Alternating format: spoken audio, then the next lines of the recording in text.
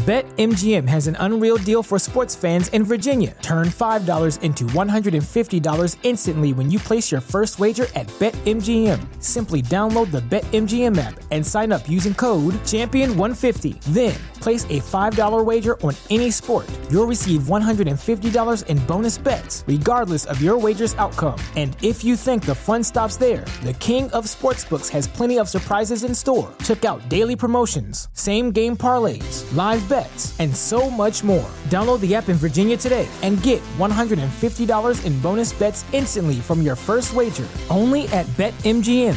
BetMGM and GameSense remind you to play responsibly. See BetMGM.com for terms. 21 plus only. Virginia only. New customer offer. Subject to eligibility requirements. Rewards are non-withdrawable bonus bets that expire in 7 days. Please gamble responsibly. Gambling problem? Call 1-800-GAMBLER. Promotional offer not available in Washington, D.C. They say I'm disturbed. From city to city, an incredible hysterical panic spread. I think we're getting into a weird area here. Will you tell these fools I'm not crazy? Not crazy. This hysteria. You can't handle the truth. Brain is gone. This is Hysteria 51. They're here. The truth is out there. It's alive. But you won't find it here. They're coming for you. Look, there comes one of them now. Welcome in, Hysteria Nation, to a wild episode of Hysteria 51. Wild as in there will be a death? No. Pass. Come on, Kyle.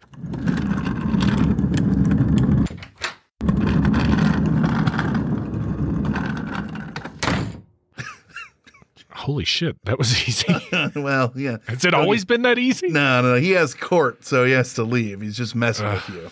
Motherfucker. Yeah, we are coming to you from the lower fourth dimension, also known as Chicago, with a tether or maybe a bent branch into an X pattern to parts unknown Colorado. I'm Brent Han. He's David Flora. Yo. And the bots are out. So this is a good day, good sir. It's a great day because we have an awesome guest coming in and filling in while we, don't have to deal with the Egypts. Yeah, that's always there. a good thing. Yeah, tell us about it. This is someone that you'd just done a panel with. You had sang her praises, and you got us hooked up on having her on the show. It's been fantastic. Yeah, I'm super, super stoked about this. Laura Krantz is joining us. She's an American journalist, podcaster, and author. She was editor at National Public Radio for 10 years. That's NPR if you're nasty. Yeah, that's right. And we all be nasty. So she has a series of illustrated children's books based on her podcast, Wild Thing, and is a founding partner of the media company Foxtopus Inc. Her work has been covered extensively in the media, including the LA Times, Fox, which, it puts people like us on there, so it's quality. Dang right. The Atlantic, the Washington Post, and more importantly, now Hysteria 51. It's time for her to redo her bios, I think, after we've had her on here is what you gotta add that to the Atlantic and the LA Times. We mentioned her podcast, Wild Thing. It's a long-form narrative podcast about the obsessions that capture our imaginations. I think she likes to say it's about Sasquatch, society, and science. There you go. And it's a sound-rich and deeply reported show that examines the relationship between said science and society and Sasquatch. And it's that point where scientific inquiry collides with our very human desire to find answers, Amen whether to it's that. seeking out Sasquatch, looking skyward for extraterrestrial life, or examining our relationship with the atom. Exploring the unknown helps us better understand ourselves, and Laura does a great job of bringing attention to all that. She does. The Atlantic named it one of the best 50 podcasts in 2018 and 2020. Ugh, we were 51. Which is amazing. No, we are 51. That's our name. Never mind. It's an easy mistake to make. Yeah, I hear you. I do it all the time. The podcast is also the inspiration for a series of nonfiction middle grade books from Abrams Kids, including The Search for Sasquatch, of which I have a copy, and Is There Anybody Out There, which is coming this October. And in addition to Wild Thing, her recent work includes editing and production work on The Syndicate, Side Door, Air and Space. A couple of those were from the Smithsonian, by the way, and others because, screw the rest. But Laura's prior experience includes a freaking decade of editing and producing at NPR in Washington, D.C. and KPCC in Los Angeles. She is a bona fide. Brent, I mean, a lot of this stuff is the same thing you do. Why aren't you this successful? Dude, I will fucking kill you. Break time. When we come back, Laura joins us to talk all things wild on Hysteria 51. Gotcha, bitch.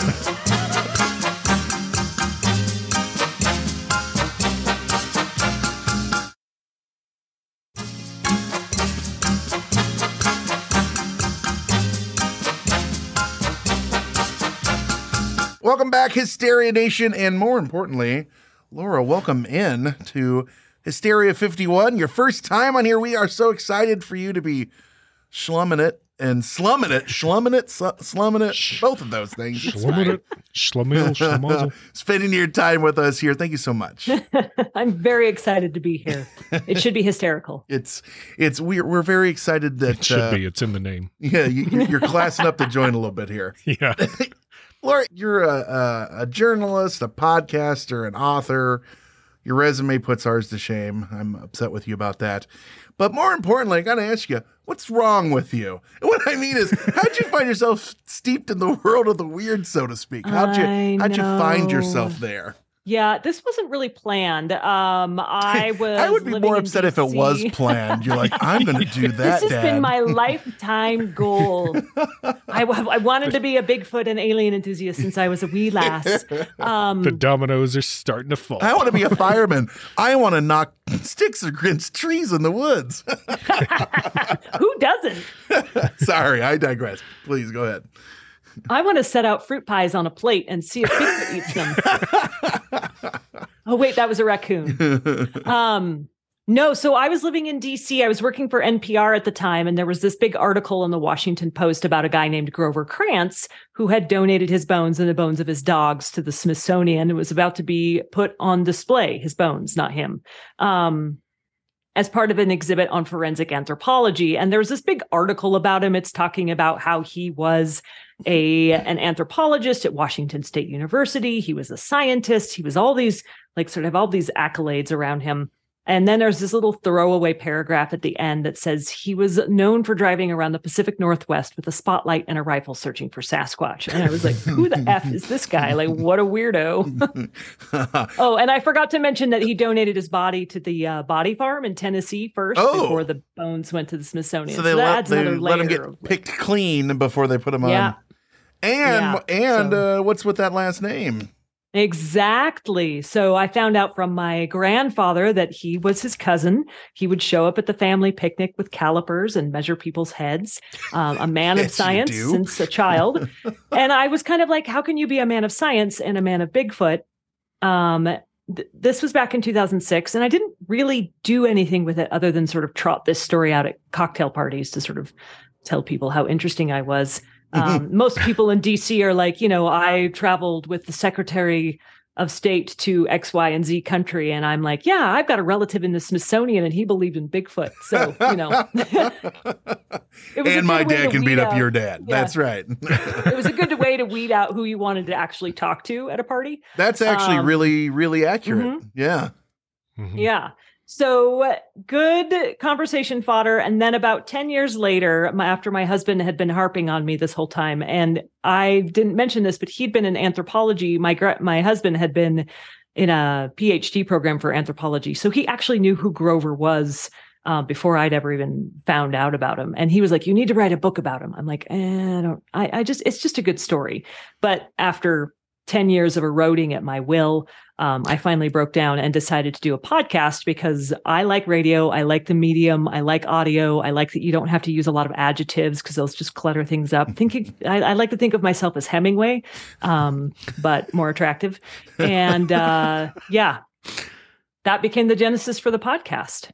And it feels like it was a natural curve. I mean, you're working in NPR and stuff like that, but then you also have great cousin spotlighty, in this crazy world. And so what about your background? Like, cause you're a journalist. How did you take a journalistic approach to a subject like Bigfoot? Or at first was it tongue in cheek and then you found yourself going, or what was that, story for you as far as how you got into that? I knew from the get-go that I needed to take people seriously if I wanted them to be willing to talk to me. And the whole thing with journalism is you're trying to be objective. It's the same as with science. Like, you're trying to be objective. You're trying to go in there without preconceived notions and hear what people have to say. Unfortunately, sometimes with these topics that gets thrown out the window. It totally does. And I knew that. And I also knew I would need to walk a fine line between like who I was talking to. So from the get-go, I took Grover's approach to thinking about Bigfoot, where he was like, this is a flesh and blood creature. It is beholden to the same laws of physics and biology that the rest of us on this planet are.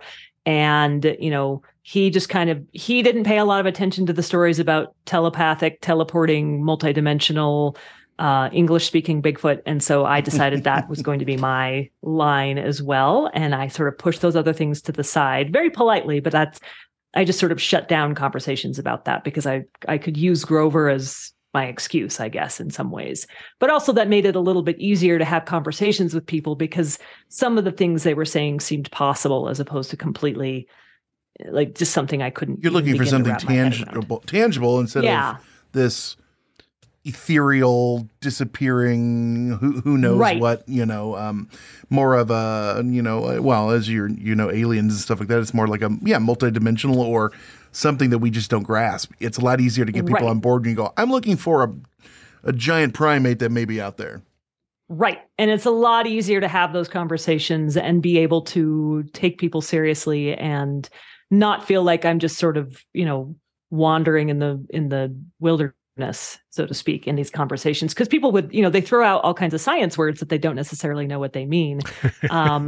And then you're like, well, am I supposed to I don't know what my job here is anymore. So it was easier to sort of stay in the realm of the possible in my feeling. But yeah, I went in there wanting to take it seriously, even though I myself was sort of and still am quite skeptical. Yeah. And well, I'll jump in here real quick please. To, explain to the listeners that Grover was an educator at Washington State. Yeah, he was a tenured professor of anthropology there. And so he had a very scientific approach to it, which, for better or for worse for him, is more the better for the Bigfoot community because there's not a ton of tenured professors, I think, that go into this, right? Or at least not openly, very few. probably. Yeah. Very few. And I think the ones who have, they get laughed at and they have some issues with getting tenure or, getting grant money or any of that kind of stuff. So. Which is really interesting to me because you think, well, I don't mean you, but I think that if you're going to do anything with a true scientific approach, you're going to try to cross off all angles, all options and things like that. But as we see in science and in education and academia, anything that's a fringe topic immediately gets you laughed at in a lot of these situations. And they don't even allow people to go down those, even for sometimes thought exercises, without being chastised. And that it feels wrong. And I think that there is there's a spot to stop, before it gets crazy, but too many things are just shoved under the proverbial rug because it's a insert joke. Just like when they talk about the UFO topics that we're seeing on the news right now, the newscasters are hee ha ha ha-ing and stuff like that while we're talking about the giggle factor. Exactly. While we're talking about things like Congress and Pentagon and military officials. So that's a burden that, we all have to deal with in this. Yeah. And it's an interesting, there's a fine line here because on one hand, you do want people to be able to ask a question about something they're interested in and find out more about it. But that tips over into conspiracy theory and it becomes a gateway for a lot of slightly more insane ideas. And that's sort of finding this line of like exploring a topic, explorating. What was that even a word? Exploring it is now. It is now. Exploring a topic, but then staying within the bounds of science to some degree. And, you know, the example that always kind of sticks with me is Jill Tarter. So here's a woman who was working with SETI, the Search for Extraterrestrial Intelligence, back in the 1960s and 1970s. She's one of the early members, along with Frank Drake, the astrophysicist who died recently.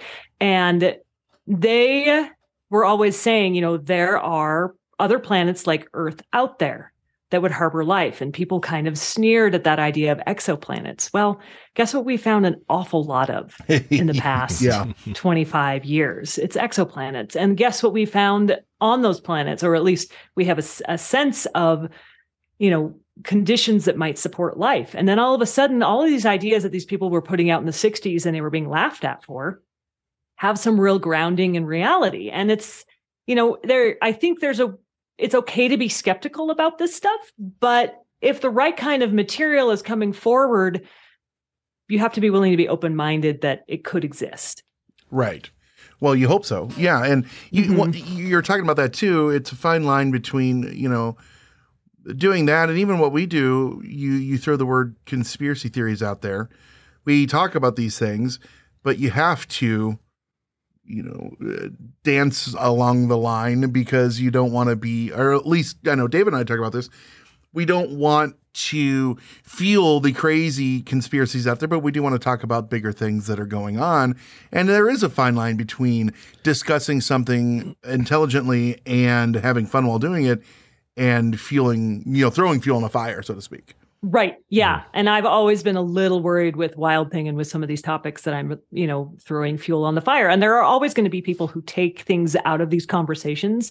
They're going to take what they want to hear as opposed to what you're saying. Mm-hmm. And there's not a lot you can do about that except just kind of keep staying the course on what your actual thoughts are. Right. But, you know, some people, they listen to the Wild Thing and they're like, absolutely 100% certain that I believe that Bigfoot is real. And I'm like, you didn't listen. You just heard Bigfoot and you ran with it. Well, you can find an echo chamber no matter where you look if you don't look hard enough. I think it's important.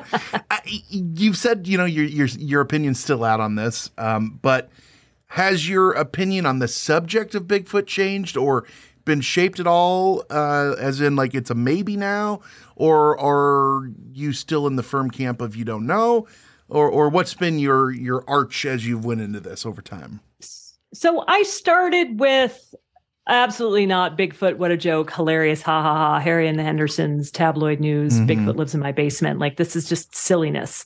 And I think after talking to some people about evolution, about, you know, big picture, you know, geologic time spans of like animal evolution, there's a possibility in my mind that something like Bigfoot could have existed once upon a time, even if it doesn't now, and may have overlapped with Homo sapiens. And some of those stories have been passed down. That's one thing that I've considered.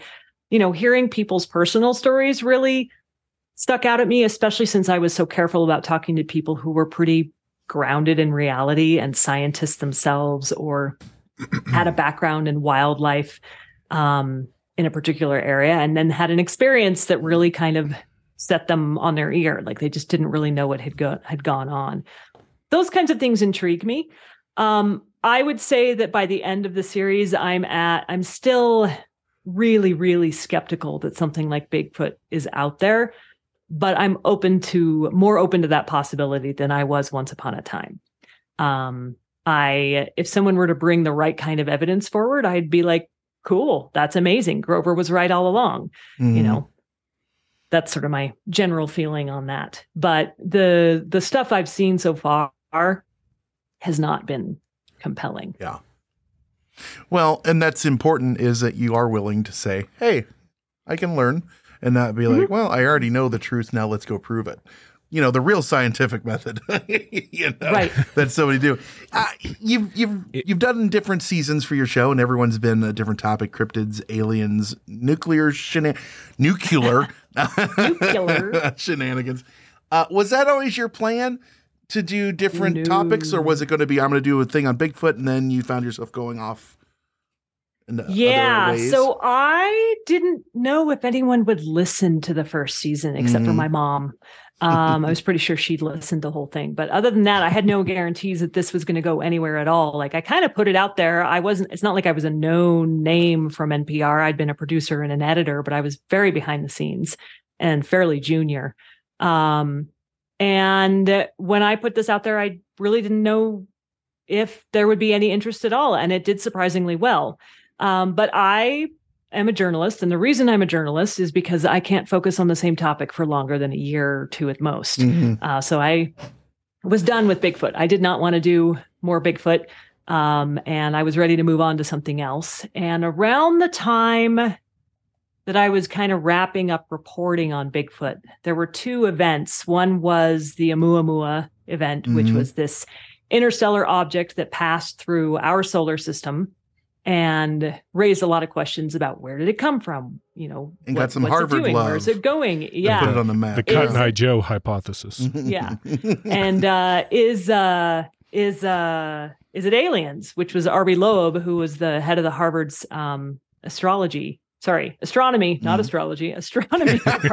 I'm 40. I will be 45 this year. And I still have to stop and think astrology or astronomy. I don't know why I struggle with that. It probably depends on what your sign is, I would assume. If Mercury's in retrograde or not. Exactly. Well, I'm a salami myself, so I. So that was the first event, and then all that stuff about the Pentagon's secret, UFO program that they had going on, that came out as well around the same time, and people just were going bananas over this stuff. So I was like, okay. Here's another topic where there's questions about science and our perceptions of science and the social things that we tell ourselves about this stuff and, all of the different aspects that are wrapped up into it, psychology and philosophy and myths. And I was like, okay, is there other life out there? I think that's a reasonable question to ask for season 2. Yeah, I think that's a question that a lot of people are searching for, whether they realize it or not, is their own meaning. What is the meaning? And that kind of falls into it. And I was, from 2017 till now, it's been a lot of new things being thrown at us. And I was interested seeing that take place. As you just said, a lot of people are going crazy over it. And a lot of people didn't even bat an eye or pay attention. And that's what was also interesting to me in and of itself, is seeing that dichotomy of other people like, oh my gosh, this is happening. Other people going, yeah, but what's that mean for the price of gas? But Kim Kardashian did something. Yeah.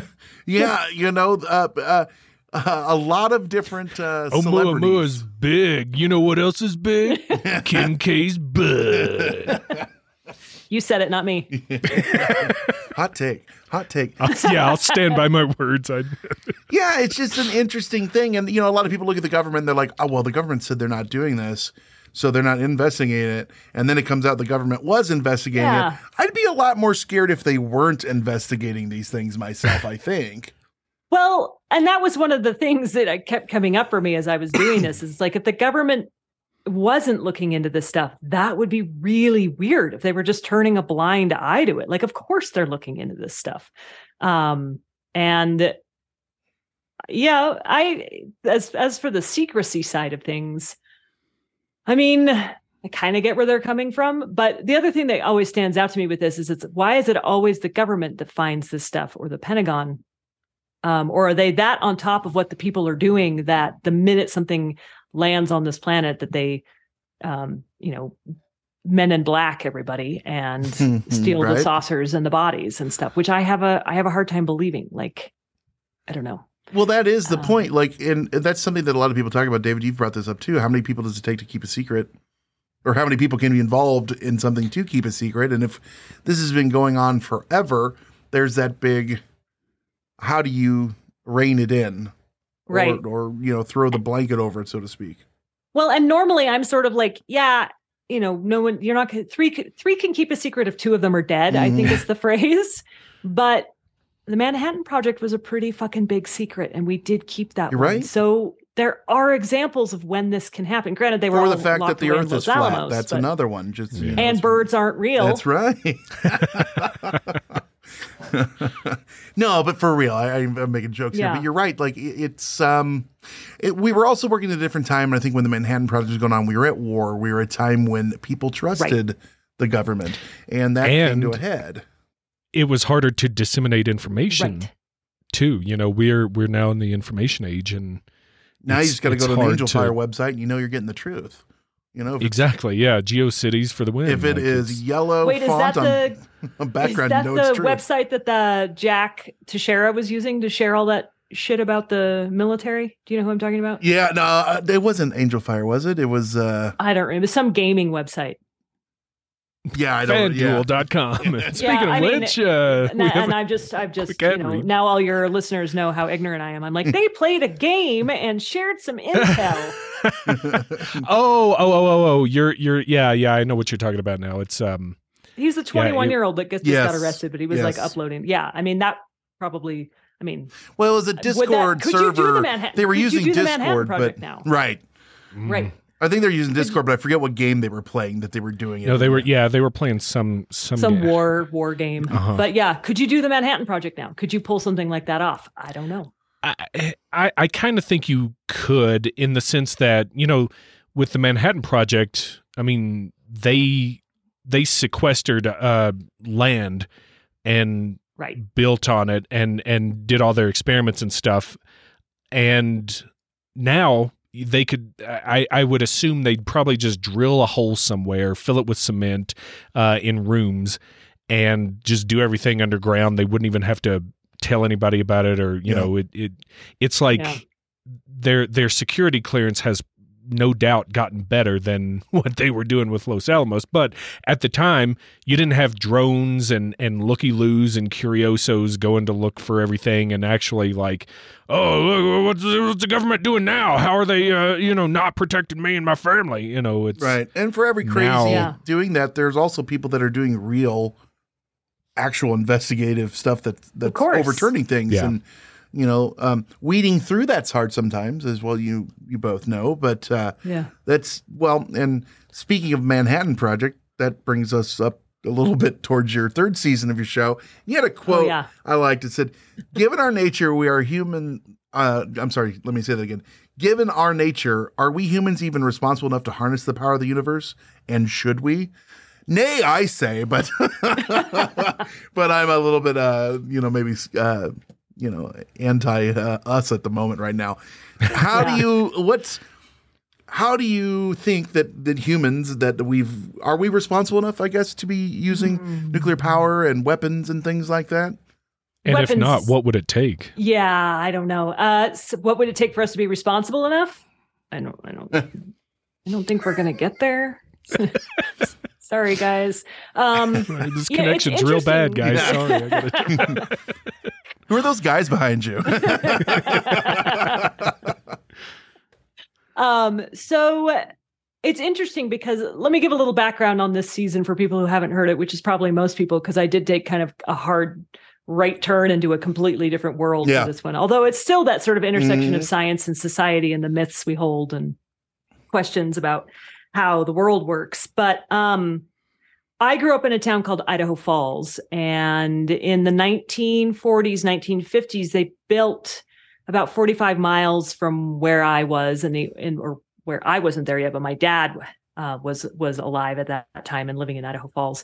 They built something called the National Reactor Testing Station, which is essentially where they were testing all of these different nuclear reactors to see what combination of things worked. Like, do these materials hold up when you're running something full blast nuclear power? Do what fuels are best? All that kinds of stuff. This was the Wild West. They were blowing reactors up just to see what would happen.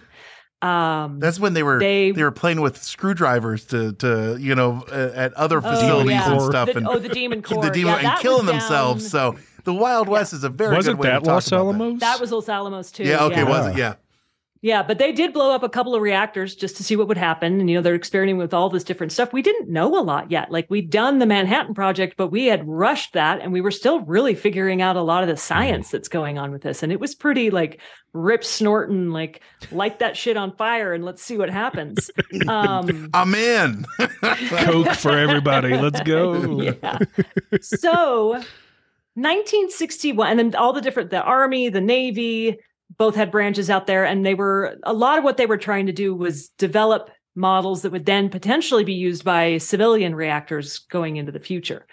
So 1961, there is a tiny little Army reactor called SL-1. It was supposed to be the model for a modular is the wrong word, but it was a small reactor that could have been built around the DEW line, which is the Arctic Circle line, so they could keep an eye on Soviet capabilities. And the reactors were supposed to be there to power these bases so they didn't have to worry about supply lines and getting material up there in terms of like fuel. So they're testing out this reactor. This thing is so shittily maintained. It is like they're just like chewing gum and paper clips, which is a little bit of the Army's mentality anyway. It's like, we might not have the materials we need when we're out of war, so we're going to bootstrap this and make it work. Military grade. Yeah, not great with a reactor. That thing blew up and it killed 3 men. And it's still the deadliest nuclear reactor accident in American history. So I grew up in this area and I barely hear about this story growing up. And it wasn't until much, much later, like I think I was in my mid 30s when I really heard about it for the first time. And in addition to the deaths that these guys suffer, they thankfully aren't alive for the part that comes after, which is like all these lurid rumors going around about how there was a love triangle and prostitutes and like all this other crazy shit, basically trying to undermine who these people were and make it sound like it was their mistake as opposed to like a sort of institutional error. But I wanted to look at this story, especially as with climate change, there's all these conversations about renewing the nuclear program, bringing stuff back online. You know, San Onofre was taken down, but what's the other one in California that they were going to shutter it and now they're going to keep it open. They're trying to prolong the life of these reactors as a way to have more renewable energy. Anyway, long story short, that's the genesis for that third season of the podcast, is looking into this stuff. And yeah, the technology is better than it was in 1960, but are we any better? That's the big question. Well, no one's having premarital sex anymore, so they're going to run just fine. There's no love triangles. Everything's just peachy. Yeah, everything's good. Are we better? What a wonderful question. We're different. Yeah. There's a different mentality, I think, to everyone. Well, somewhat. We're more efficient. And I really struggled with this. I went back and forth, and I still am not sure I have a really solid point or a solid feel for like, should we do nuclear energy or should we not do nuclear energy? I mean, part of me is like, this has potential, no pun intended, to do a lot of the heavy lifting. But then I look at what happened in Ukraine and the fact that they were shelling Chernobyl and like they've now flooded this valley where the Zaporizhzhia nuclear plant. I think I butchered that name, but you know what I mean. I think they've lost power there like 7 times. They've said in the last few months. And it gives me hives. That dam, they did use the reservoir for cooling purposes. Now it's not the only place, but just the common sense is just off the charts. It's just well done on that whole front, and they don't want the people to come in outside of the Ukraine or Russia to do investigations to make sure everything's safe. And this is the largest reactor over there, right? So nothing to see here, nothing to worry about, and So I've struggled with this a little bit because I think we could do a lot with this, but I also worry that we're really not responsible enough for it. And there are a lot of problems with nuclear, as most people well know. But I think the other thing is like, how quickly could we get something like that up and running? And given all of the regulations, that you need the regulations, but they do slow things down. So I don't see nuclear being our future. I see it being part of it, perhaps. Regulations and the lowest bidder, just chugging along through everything we do. Do you find any parallels between nuclear energy and the progress of that and electricity back in the day? Because that scared the hell out of people too. Yeah, I didn't get into that as much. Electricity, when that came, like everyone was, really upset about what that was going to do. I think the bigger thing with electricity is that the long-term effects of electricity perhaps are less scary than they are with nuclear, with coal-fired, I guess, electricity or water. But coal has done a lot of damage, as we well know. And the kinds of things that we have that are our insatiable need for energy have done to the planet are not great. And so one of the other things that I didn't really end up getting into the podcast this time round, although it might have been in one of the extra episodes, was this idea that maybe we need to scale back. Maybe we need to be like, you know what? I don't need to power everything. I don't need to have as high of energy needs. But, you know, trying to say that is like trying to say that capitalism is bad. And the next thing you know, you're being shipped off to Russia to go live in the gulag. So, straight to the gulag. Yeah. It raises a lot of interesting questions. Yeah. Well, that's that are very funny. I'm sorry. I'm not being funny. Do you need more funniness? Yeah. It's that's been many episodes we've done where at the end we're just like, well, I feel dirty, need a shower. That's not funny at all. You know, that's the nature of the beast. So you've done your 3 seasons. You've been all over the map, so to speak. You know, cryptids, aliens, power, harnessing nuclear power, nuclear. Yeah. Thank you, Mr. President. What's next? Do you have plans? Do you have another season planned? What's on the agenda if you can share with us? Yeah, so there are a couple of things that are sort of in the works. So there's a 3-book series that is based off of the podcast. I had a lot of parents who were writing in who were listening to the podcast with their kids, and teachers who were using elements of it in their classrooms to talk about like evolution, scientific method, evidence, things like that. And so false teachings that aren't allowed in a lot yes. Okay, just want to make sure everyone understands. I don't know if my legislation is in session right now for that. So don't worry, guys. They probably are banning my books as we speak. Yeah, well, they're burning our podcast because you're on here and for fuel in Florida right now. Burn this podcast. That should be our tag. I would like to see a video of that.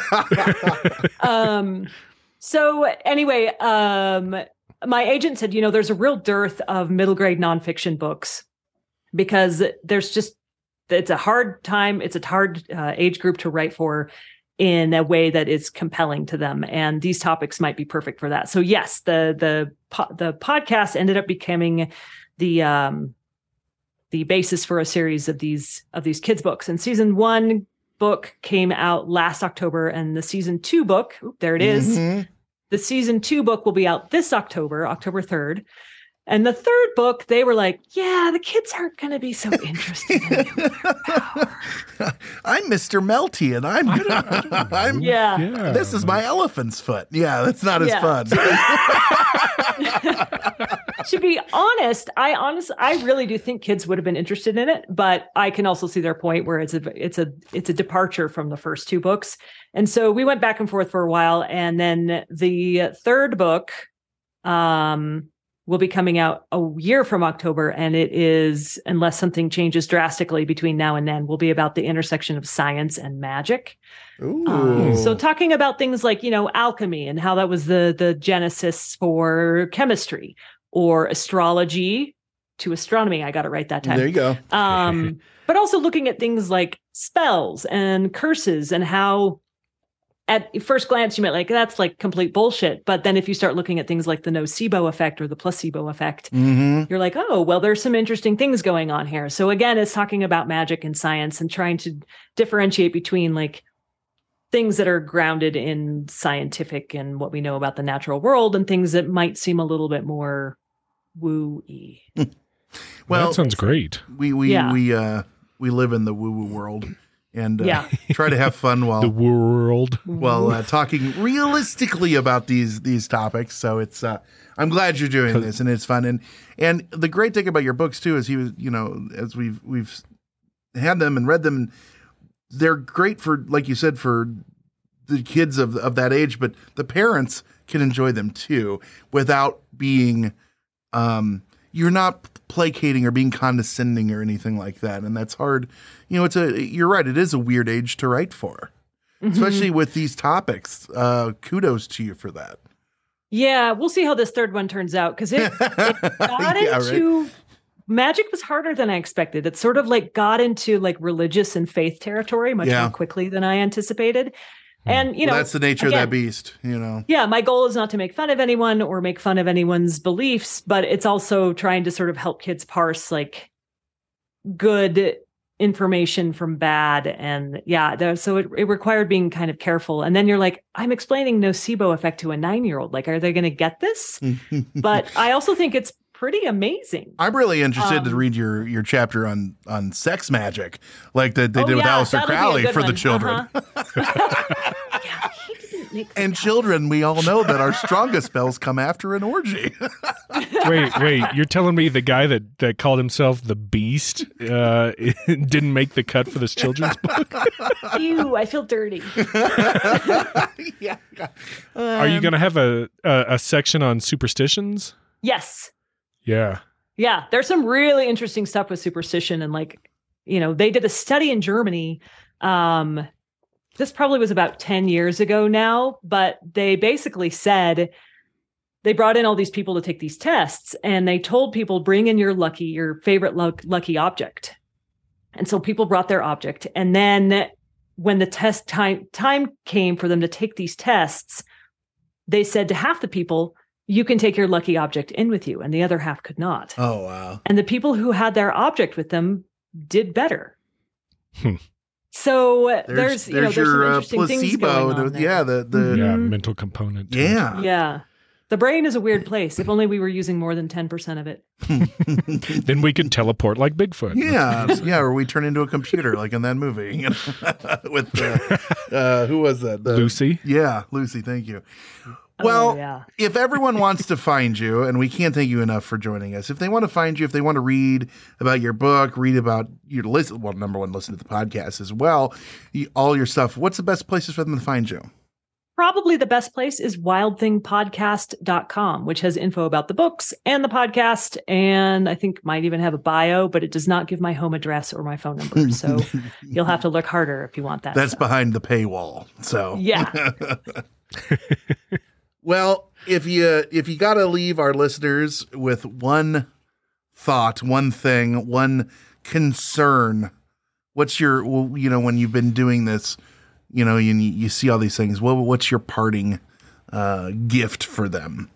What is my parting gift? I like the idea that they should remain open-minded, but not so open-minded that their brains fall out. Mm-hmm. That's a pretty good one. I also think that they should go out looking for Bigfoot, because it's actually a lot of fun. Even if you don't believe, just go camping, go out in the woods. Stupid exercise and nature and hiking and go outside and appreciate the world, right? Because it's not going to be like this for much longer when they turn the sky white. Yeah. I was just reading. The sky white is a very, very even more scary. I was just reading a story about how get used to orange skies and sunsets, because that's our future. This has been the horror hour. It's so true. Yeah. Well, Laura, thank you so much for joining us today. We can't thank you enough for giving us your time and sharing us your skills, your passion. It comes through on your show and your writing, and we truly, truly, truly appreciate it. You're going to be able to find links to all this in the show notes. Guys, make sure you give her a listen. She got her book, especially if kids, because it is perfect and they're going to really like it. Awesome. Thank you so much for having me. This is a blast. Thank you so much. And we will be right back after this with more Hysteria 51.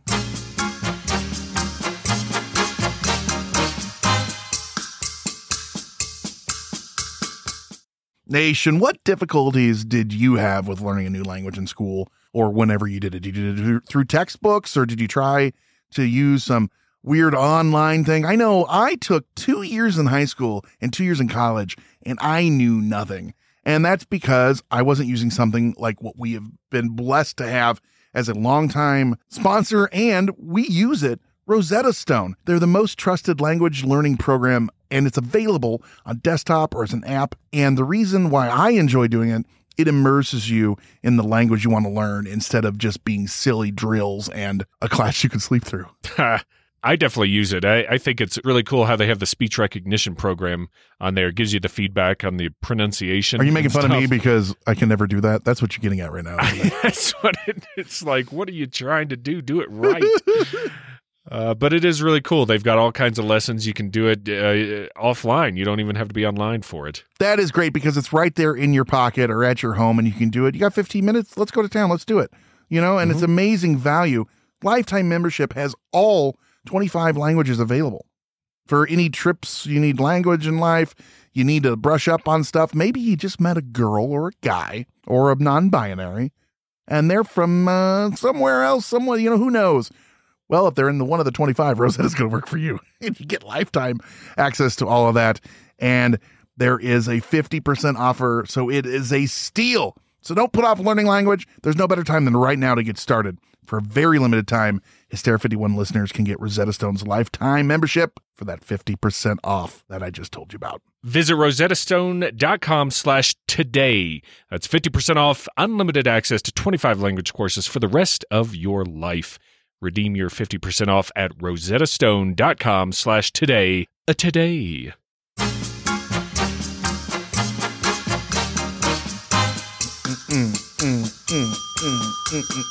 All right, kids, we are back. Shut up, Belle. We're back from Bigfoot, nuclear Bigfoots from space, but not other dimensions. We'll tell you that right now. That sounds like the next movie that you're going to be watching on Discord. No, that one is nuclear. Nuclear. Bigfoots from space, but not other dimensions. Oh, man, she is fantastic. Yeah, Laura's great. We were just talking about this. The show, too, is great. She's a true professional. It's very well produced and well put together. You get the episodes also aren't like super long. They don't go on and on. It's very well constructed and efficient each episode. Yeah.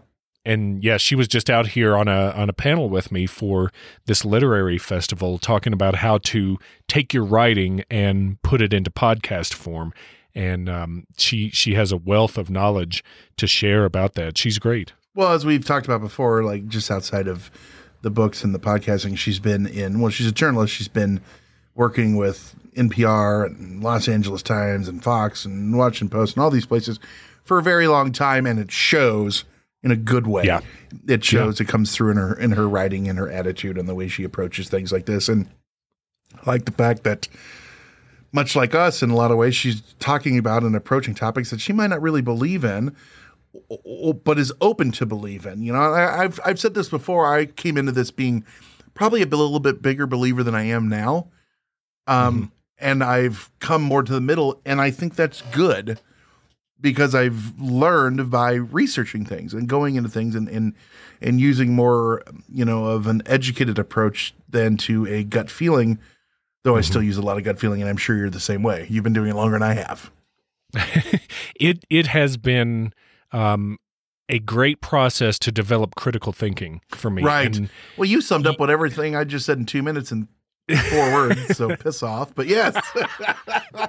That comes with experience too, Brent. Critical thinking, but worded much worse. I feel like since I've done the podcast, I feel like now I'm ready to go to college. Does that make sense? Well, I tell you, I sure can do a book report. That's the thing. Research. Like when I got out of high school and I went to college, I just got wrecked because I had no idea how to write papers or do research or do any of that stuff. And by the end of college, I was Dean's List because I was just taking like music and theater classes, stuff that I actually knew a little bit about or had some experience, skill in, or got to know the professors, things like that.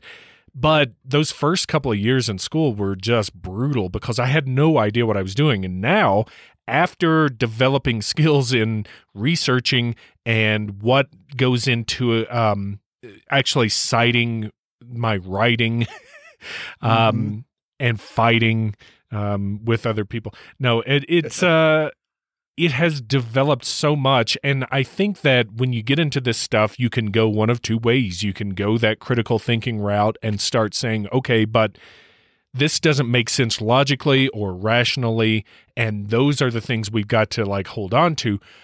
Or you could go into the, I don't care about all that stuff. It's a conspiracy and people are trying to keep you down. I'm going to believe what I want to believe and then look for the stuff that supports my beliefs, which is confirmation bias and is completely wrong. And I think you and I both have taken that former path and developed skills to kind of say, okay, this we need to question. This sounds really legitimate, so let's pursue this. You know, and now I feel like I could go back to school and write papers the correct way or the way they want you to. I 100% agree. And she brought up a different avenue of that I want to touch on too, is when she said, you do all this research and stuff, but then you have these first person accounts. That's a totally different ballgame in and of itself too. Because then you're looking at someone, and that is when your gut feeling really does come into it, because you're like, you know what I mean? Like, yeah, I always think of Half-Baked. I believe him, yo. I don't know why, but I do. And that's kind of true sometimes. And that's an important part of journalism and police work and being a parent, you know, and yeah. Which one of you broke the vase? You know, it's just a way of life. And that's a skill that, you know, we do less of that than maybe some other shows, and definitely, you know, people that are doing the interviews and journalists and stuff like that. But it is an important part of this. And I truly, truly agree with you too, that I've learned a lot about research and myself and writing. And I would absolutely be better at school because I'm older and I'm better equipped to do that. But thankfully I don't have to go back to school. So yeah, forget that noise. Well, guys, like we said, we're going to have notes, show notes in, links to everything for her in those notes. So please check them out. The show's great. The books are great. If you got kids, it's a perfect avenue to get them into some of this stuff. And you also know that you're getting them in a way that is respectful and not crazy or anything like that, so to speak.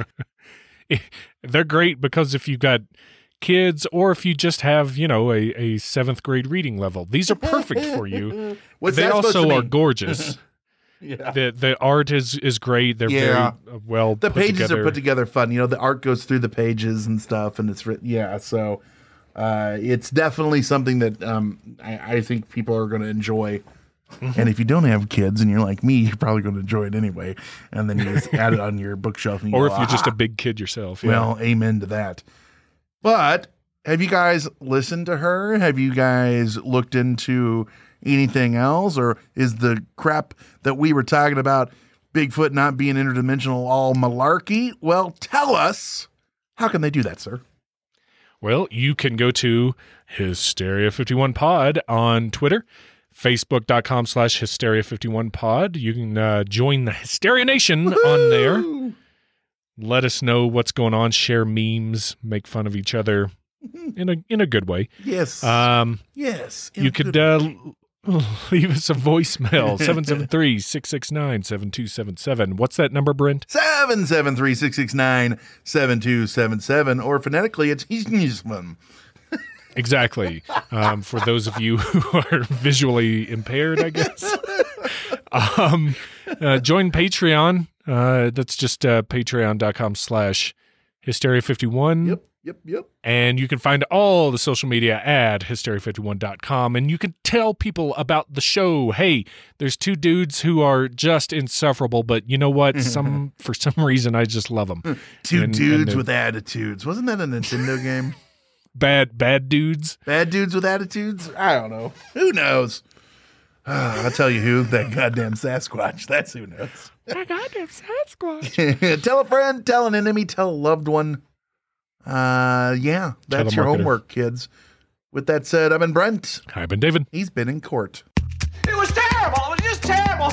I'll never get over it as long as I live. That's it for another edition of Hysteria 51.